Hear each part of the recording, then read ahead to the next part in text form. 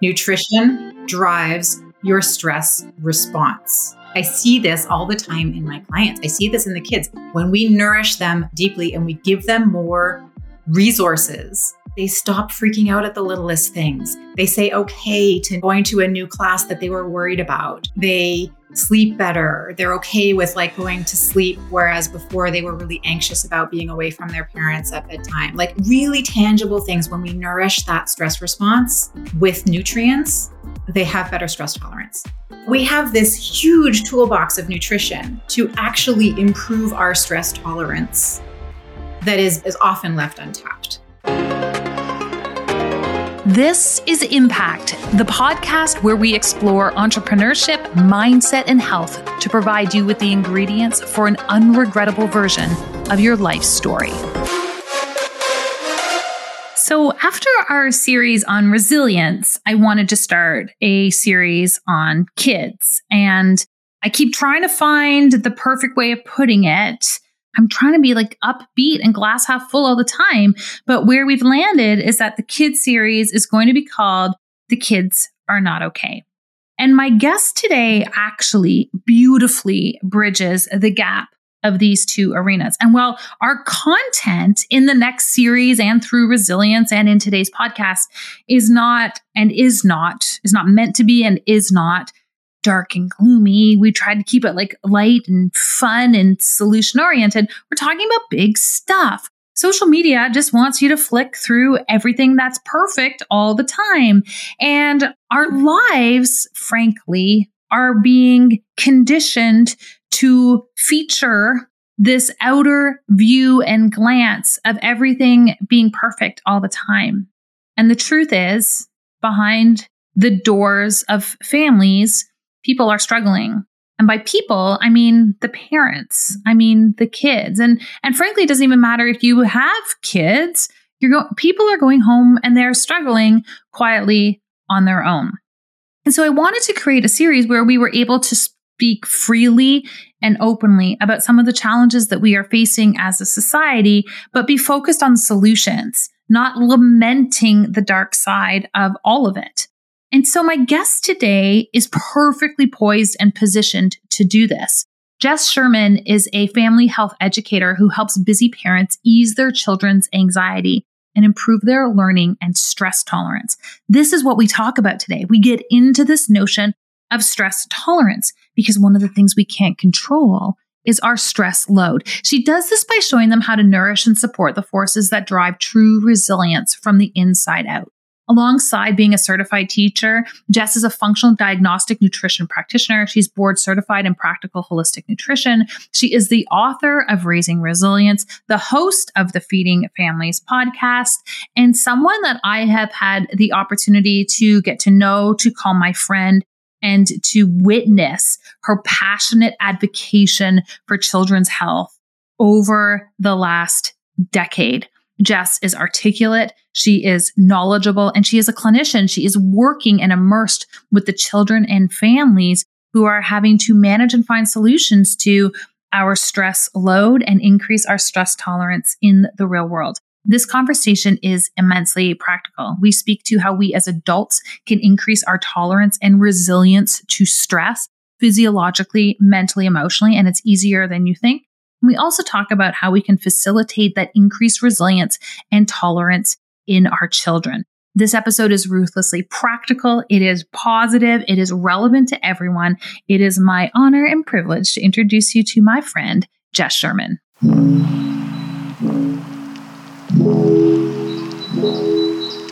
Jess Sherman, welcome to the Impact Podcast. Hello. So excited to talk about this stuff today. Well, we have some cool stuff to talk about. And I was just saying to you before we jumped on, the context was, we've been running this series on resilience, and then we are about to step into a series called The Kids Are Not Okay. And you straddle these two pieces, which is why you're going to straddle these two conversations today. I know you've got a lot to say on this subject matter. Before we jump in, share a little bit of your story with my audience. Why are you so uniquely credentialed and passionate to talk about kids and resilience and how we can be better helping them out in today's world. It's a kind of an interesting sordid history, and I'll make it brief. But I have always been interested in resilience, which is our capacity to grow in the face of stress, in the face of life, right? To just grow into our best sense of self. I didn't really call it resilience until I was writing my book, which I called Raising Resilience. Once I realized, I guess this was in like 2016 or 2017, that what I was talking about was actually resilience, because I hadn't called it that before. Prior to what I do now with functional nutrition, I was a teacher and I taught all kinds of things. I actually got my roots were in experiential education. So like taking kids through experiences so that they could develop resilience. We didn't call it resilience. We just called it growth. But that's what it was, taking kids through experiences. We did a lot of adventure education. We did a lot of just shifting classroom environments and taking kids outside, getting them on the trails, getting them trying new things, and then helping them grow from those experiences. And I didn't just work with kids. I worked with all kinds of people. I worked with adults. I worked with kids with special needs. I worked with psych patients. I worked with people who were recovering from brain injuries and all sorts of different people with the same idea of put them in different experiences, have them go through experiences and help them grow from that.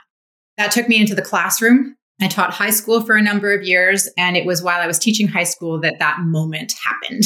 We all have a moment where like everything changes for us. And it was a moment where I was talking to it was a private school, so we had a headmaster, not a principal, but I was speaking with him, and he casually mentioned that 60% of the kids in our school needed medication in one way, shape, or form.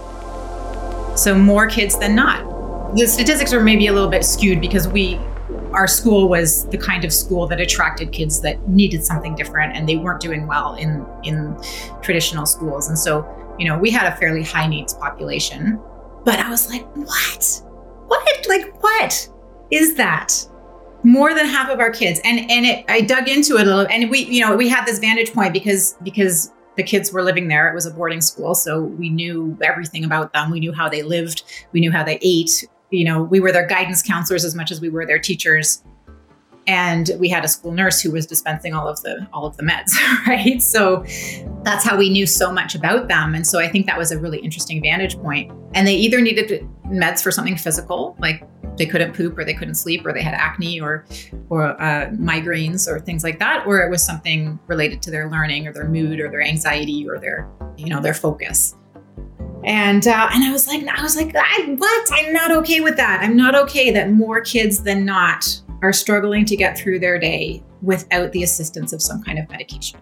And I have nothing against medication, but it just spoke deeply to the state of things. It's a symptom. Right. And I had just birthed my first baby, and I was like, oh. I have to learn now how to keep my kids healthy. And it's really interesting now to look back on it, because at the time I was like, okay, I need to take a break from teaching. I need to do something different. I didn't take a break and study more teaching stuff. I didn't want more special ed tools or, teaching techniques. I wanted to know what was going on inside these kids' bodies. And so I went the nutrition, holistic health route to be like, what is happening inside these bodies that is leading to this kind of situation? And that's when I just was like, oh, wow, there is so much going on inside these kids' bodies. It's really amazing that they can function because there is so much going on. They're actually more resilient than we thought. What is happening in their bodies? Well, it's interesting. It's just this whole concept of resilience, like, are kids resilient or are they not resilient, is a really interesting question, because we tend to be like, oh, kids are resilient, they'll be fine. But you're doing a whole series and the kids are not fine. They are not as resilient as we think they are. And when I say that, I have to put a caveat in there, because our bodies are incredibly resilient. Like, they are fascinating. Our bodies are fascinating. We have amazing ways to deal with stress, these amazing feedback loops of what our bodies do to keep itself in balance. And that is resilience. So our bodies are programmed to be resilient. But there are so many things that are being thrown in the face of that programming that derails it. And so symptomatically and functionally, kids are not resilient. But biologically, and from a programming sense, they could be resilient. And this is why I think we are at a real crux. I think we've been at this crux for a while. And those of us in this, nutrition world and holistic healing kind of world, particularly with kids, have been shouting this for a number of years, probably about 10 or 20, to be like, we are at a crux. But right now, like post pandemic, we are really like at the turning point, because the symptoms are just getting higher and higher and higher. So, we have the potential to restore kids to their natural resilience. What is derailing that resilience? Like, what is currently pushing them over the edge in your experience? Because like you're seeing these kids clinically. Yeah, I think it's a number of things. I think it's two things. I think one is that their stress tolerance is lower than it ever has been before. And we can talk about why that is. And I think their stress load is higher than it has been before. So that's where our work lies. We have to identify their stress load and reduce it. And we have to boost their stress tolerance. So what does that mean? It means, stress tolerance, like our capacity to manage stress, is totally run by nutrients. When you look at the HPA axis, you look at hormones and neurotransmitters, all of those chemicals that make us feel the way we feel, those are all driven by nutrition. So there's work to do there. I'm just sitting here quietly because I want everyone to like fully appreciate that piece. It's not driven by how many meds you can take to mitigate that stress response. It's actually driven by the ingredients you give your body to be able to handle this on its own. Yes, exactly. Do you want a real specific, like for people who aren't practitioners out there, like a real specific way that works? Yeah. Okay. So neurotransmitters are chemical messengers that make us feel certain ways. Dopamine, serotonin, norepinephrine, GABA. They're just natural chemicals. So our body has to create those. Our body has to build those. And the fundamental building block of them is an amino acid. And an amino acid comes from protein. So we eat protein. Let's say we eat an egg, which is high in protein. The body has to pull that protein apart into single amino acids. And then it takes those amino acids and reconstructs them with the help of vitamins and minerals into chemicals and neurotransmitters. So that's nutrition driving how we feel on a really like cellular level. You don't eat enough protein, or you don't break down that protein, or you don't have the vitamins and minerals to construct your neurotransmitters, you're going to end up with low neurotransmitter function. And that's going to affect how you feel. And when we're talking about this idea of we've got the tolerance piece we're talking about. And I think people talk about stress tolerance all the time as adults. And I don't think we actually default to it being a conversation around physiology. We think about it as like, are you good at handling your stress or not? Like we really actually only label stress as this emotional piece. We completely forget that we use up part of our stress bank account managing our physical health and our physical environment. But when you talk about stress load in these kids, same thing. We're going to have an emotional piece and we're going to have physical pieces. Can you speak to the breadth of that load that we as adults are placing upon kids in the world today? Yes, that is huge. And we need to take another pregnant pause, I think, around this idea of what I just said earlier, because I think, like you said before, like there are some things that are just like truth bombs, right? I'm just like, nutrition drives your stress response. I see this all the time in my clients. I see this in the kids. When we nourish them deeply and we give them more resources, they stop freaking out at the littlest things. They say okay to going to a new class that they were worried about. They sleep better. They're okay with like going to sleep, whereas before they were really anxious about being away from their parents at bedtime. Like really tangible things. When we nourish that stress response with nutrients, they have better stress tolerance. Well, I wanted to belabor that a little bit for a sec before we move into the stress load. Right. And I don't have any problem with that, because I think we are so fixated on, our own working definition of what this means that we're missing out on this massive opportunity, not just to help our kids, but actually to help and support ourselves, because you referenced your school, 60% of kids were on medications. Like the most conservative estimate that we can place in society is that like 30% of people are on medication to manage mood or anxiety disorders as adults. We are not inclined that way. We're actually inclined to be much more resilient than we are. We have normalized this externalization of management. We've normalized this conversation of, oh, it's just your biochemistry. Well, it is, but there's things we can do to have a greater degree of control and influence. And as we were saying before, this isn't about shaming anybody. And this isn't about blaming the person with the issue. This is about actually acknowledging that you maybe have an opportunity to have more control here than you have been told or given access to in the past. So, because here's another thing we've normalized. Another thing we've normalized is life is just stressful. Life is just stressful. And like, take a yoga class, like breathe your way through it. And what I'm telling people is, yes, that is true. And we'll get into the stress load piece. But we have this huge toolbox of nutrition to actually improve our stress tolerance that is often left untapped. When you have kids coming into we're coming back to load, everyone. We're just keeping you interested. But when you have kids coming into your office, what sort of commonalities are you seeing with respect to this stress load? Before we sort of define that broader picture, where you're like, gosh, like these quick tweaks, and we can get in front of this for kids. What are some of the themes that you're seeing in your office? Some of the themes are they're not digesting food very well. So a lot of constipation, a lot of bloating. They're just not so all of these wonderful foods that we're trying to get into them, they're just not efficiently pulling those foods apart into the building blocks that the body needs. I'm seeing sugar sensitivity in a big way. And sugar sensitivity is a really interesting one. People who are listening, if you have a kid who is very sensitive to sugar, meaning like, they freak out around Easter time, Christmas time, Valentine's Day, all of the things, freezies, all of the times we often give our kids sugar and they just like spin out. That's a real clue that they are carrying a really high stress load. Because our capacity to manage sugar is another one of those fascinating, resilient pieces. Like we are designed to be able to metabolize sugar and carbohydrates really well. But when our stress load is too high, there is interference in that system and we become very sensitive.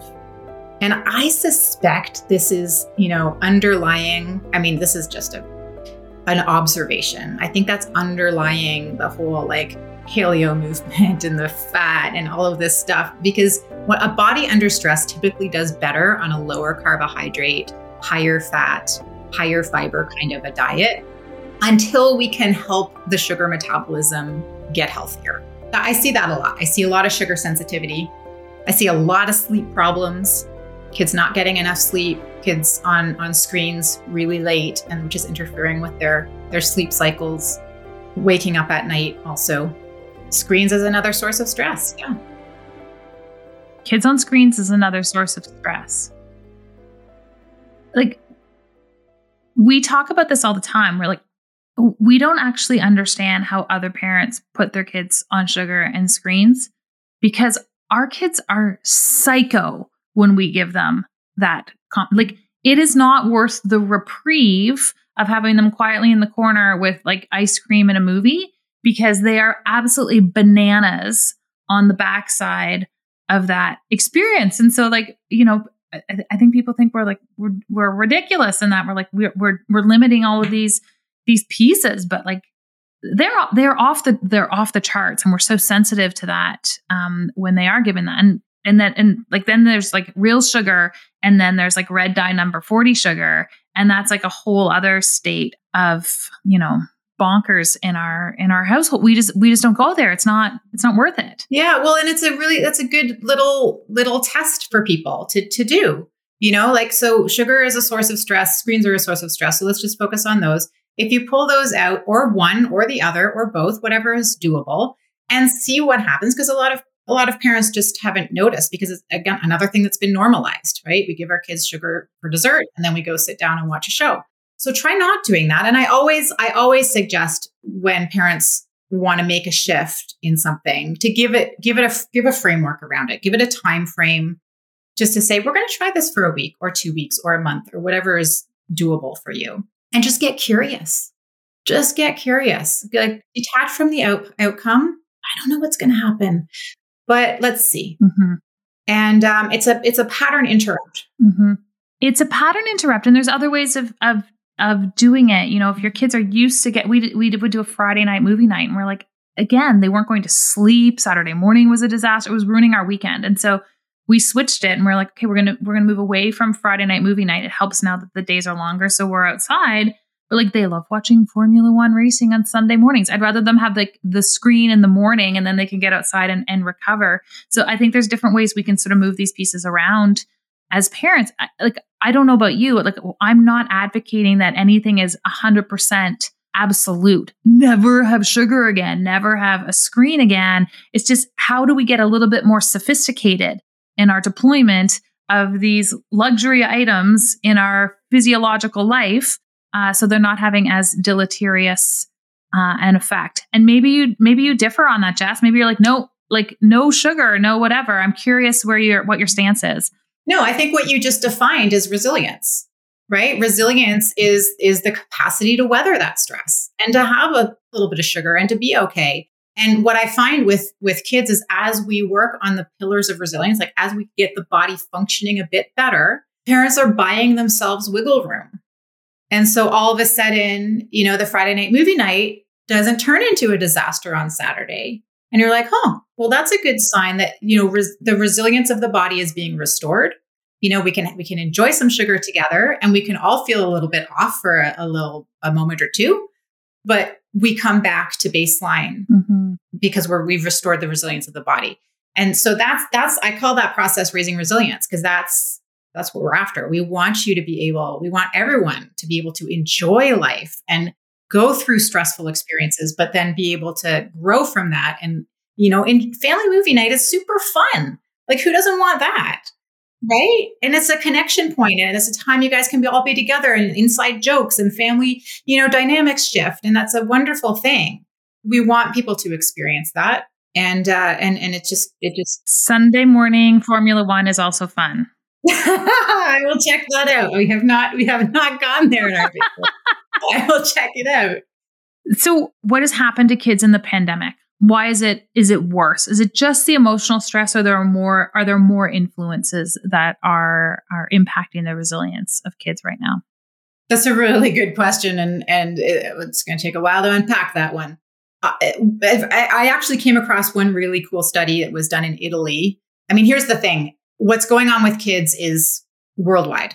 Like, anxiety is way up, depression is way up, suicidal tendencies are way up, 51% higher emerge visits around suicide attempts. Like, we've gone up for just anxiety itself. We've gone up from about 20%-ish to like 30 to 40%-ish, depending on where you are and how you define it.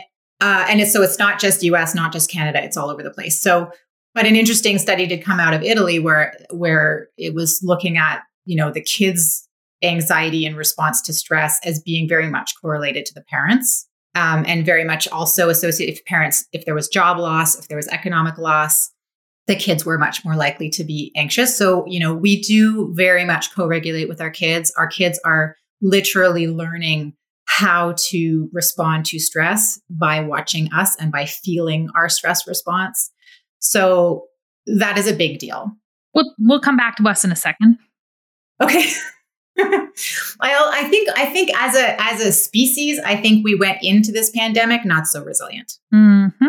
Right? Things were already not great with our health. We were not very healthy.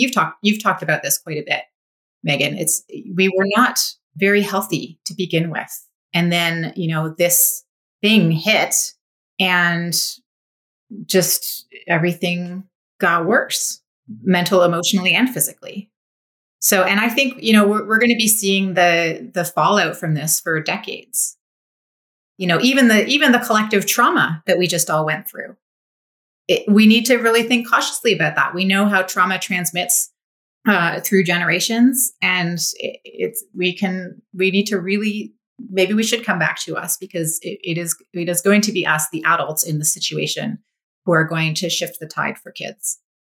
Okay, so let's do that. Let's talk about the adults in the room, because I think a few things happen, and I observe this. The kids are not okay, so we're going to focus on the kids, and I'm still just going to hang out here and normalize my use of medication or wine or excessive exercise or online shopping or whatever it happens to be, so I can just get through one more day.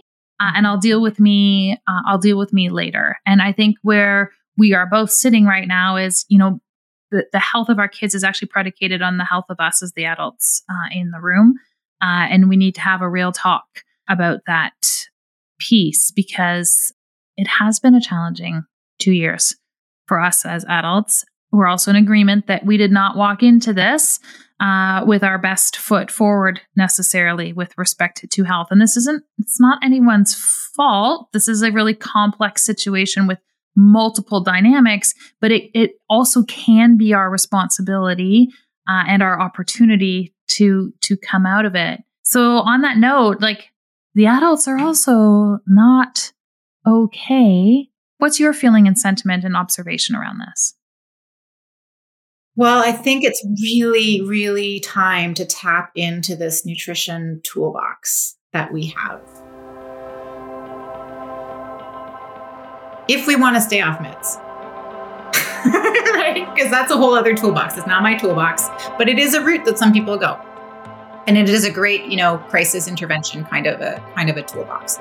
It's not my toolbox. So I think as parents, it's a great time to start learning about what food is right for you and making sure you don't skip meals and making sure that, you nourish your body with real whole food and you just take stock of where things are at in your pantry.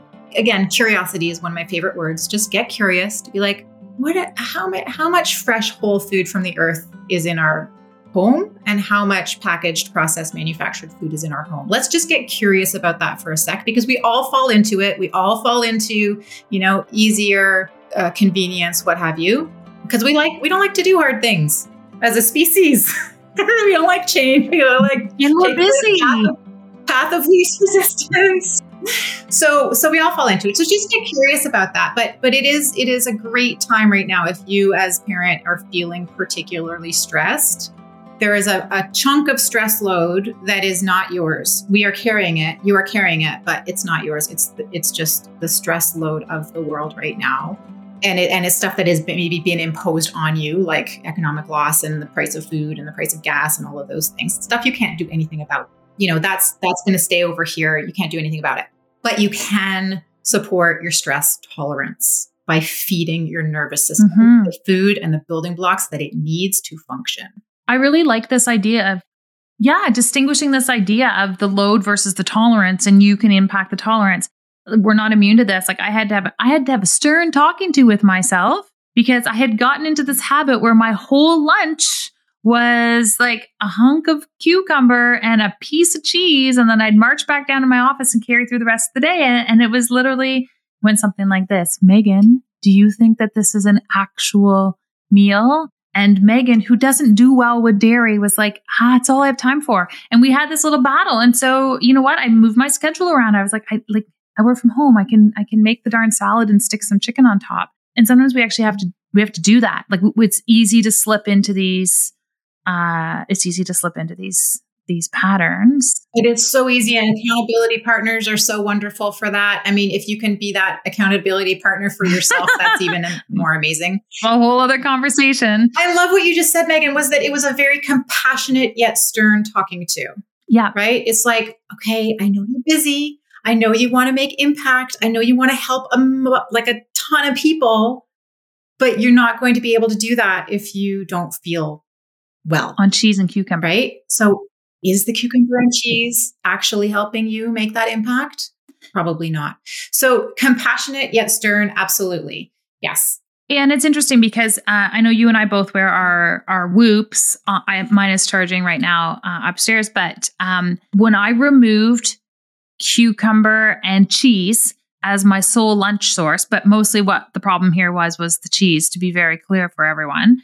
And I replaced that with a salad. I was like, what are other things I can do to increase, my tolerance throughout the course of the day? So I moved the salad, and I talk about this a lot. I do my ice baths in the morning, and I got back into doing my red light therapy. And I really got concerted about when I did and did not have any wine. And my HRV, which is like an overall measurement of physiological resilience, and going up is better, went from like 25 to like 54 just by making these subtle shifts. It didn't take more time out of my day. It didn't cost me any money. It is like not expensive to get in a bath of ice water for 2 minutes. And it made a massive difference to what my body could actually tolerate. And not only did I like see it day to day, but I saw the numbers. It is so interesting to be able to look at how this data influences our own health. And my kids watched that happen. They watched me being less intolerant to them being kids and loud and all the things in any given moment. So I share this only because I think it's important everyone knows, like, we go through these pieces. Like, what did you have to switch during the pandemic? What did you fall into? I fell into a very, very similar pattern. And I still have to have that. We should have the stern conversation with each other periodically. Yeah, we should. Because I still have to do that. Like, Jess, is this actually going to help you achieve your goals to not eat anything until 3:00 in the afternoon when you have an afternoon snack? They're patterns, right? Patterns are patterns for a reason. Patterns are your nervous system keeping you status quo, right? So it takes a massive amount of energy to shift out of a pattern. Right. It is much easier to just stay in the pattern, even if it's a self-destructive pattern.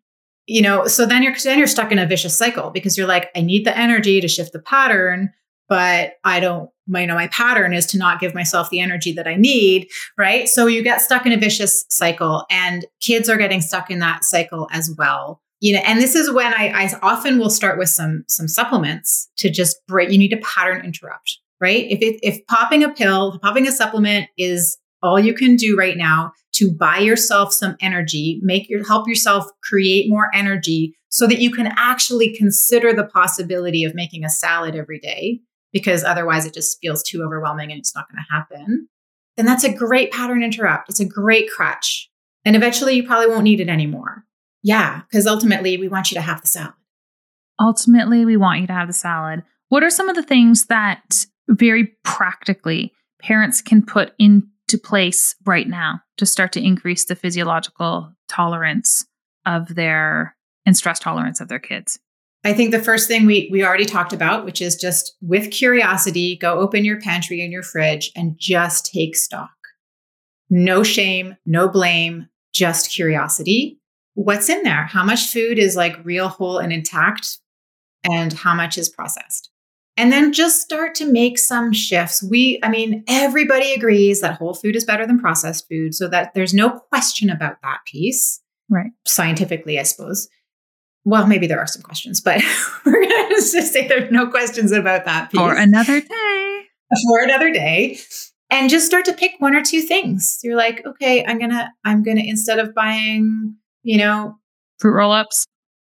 I'm trying to think of instead of buying fruit roll-ups. Did you say fruit roll-ups?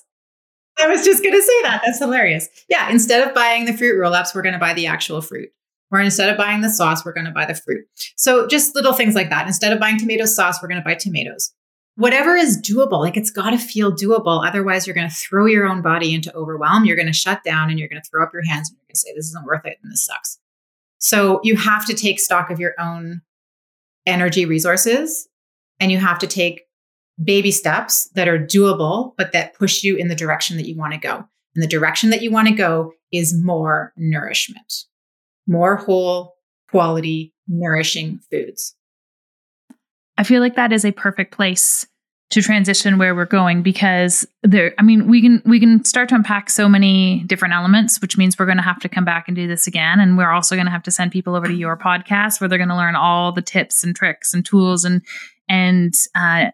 deeper work that we can do as parents and for our kids. But I want to transition to something I call our impact ingredients. And this is really where we get a sense of like how you live your life in the work that you do. So my first question for you, Jess, what weird skill or talent do you have that people might not otherwise know about? You didn't see this coming, did you? I did not. You're blindsiding me. Weird? Does it have to be weird? No, but it can be. Let's call it portaging a canoe on my head. Yeah, okay, that's pretty. Does that qualify? It's like so Canadian. Is that weird? No, it's not weird. I'm like, that's not weird. Okay, what's the biggest non-negotiable for you in your life? Bedtime. For me. What do you do for fun or play besides carrying canoes on your head? Carrying canoes on my head. That is not fun, and that is not play. I'll put gardening in there, but only between the months of May and July, before everything dies. When things are vibrant and healthy, that is fun and exciting. But then, things fall off the rails. I just can't even imagine if you're like in Arizona right now listening, like, why do people live in Canada if you really have like one solid month of a garden before everything starts to, again, there's lots to Canada besides our epic garden season. As an entrepreneur, were you born with it? Or did you learn to become an entrepreneur, or were you born with it? I think I was probably born with it. Didn't recognize it until I actually started doing it. And then realized that I was actually not employable. I needed to just do my own thing. I hear you on that. And last question for you, Jess. What do you want your legacy of impact to be? Oh boy, I should have seen that one coming. I want my legacy to be partly around my own children, because I think that's where I probably have the most leverage to help them grow into strong, resilient, healthy leaders. I live in a place of privilege, and so I feel a responsibility to leverage that privilege and teach my children about that as well. And then from there, I'm a really strong believer in the ripple effect of just, that image of, you throw a stone into water and it ripples out, and that ripple just keeps going and going and going. And then we'll eventually meet another ripple. So I think that is my legacy, is I will start from me and I will translate that into my immediate family. And then from there, I dream of a time when teachers, parents, doctors, therapists, anybody who cares about children can really rally in their support to support their mental and their physical resilience from the inside out and the outside in, and really take a whole child approach to helping them develop into their best self. I love that. You have so much to say on this topic. Jess, where can we send people to learn more about your work and to listen to your podcast? All of the above. Where are we sending everyone? You can send people to my website, which is jesssherman.com with 3 S's in a row.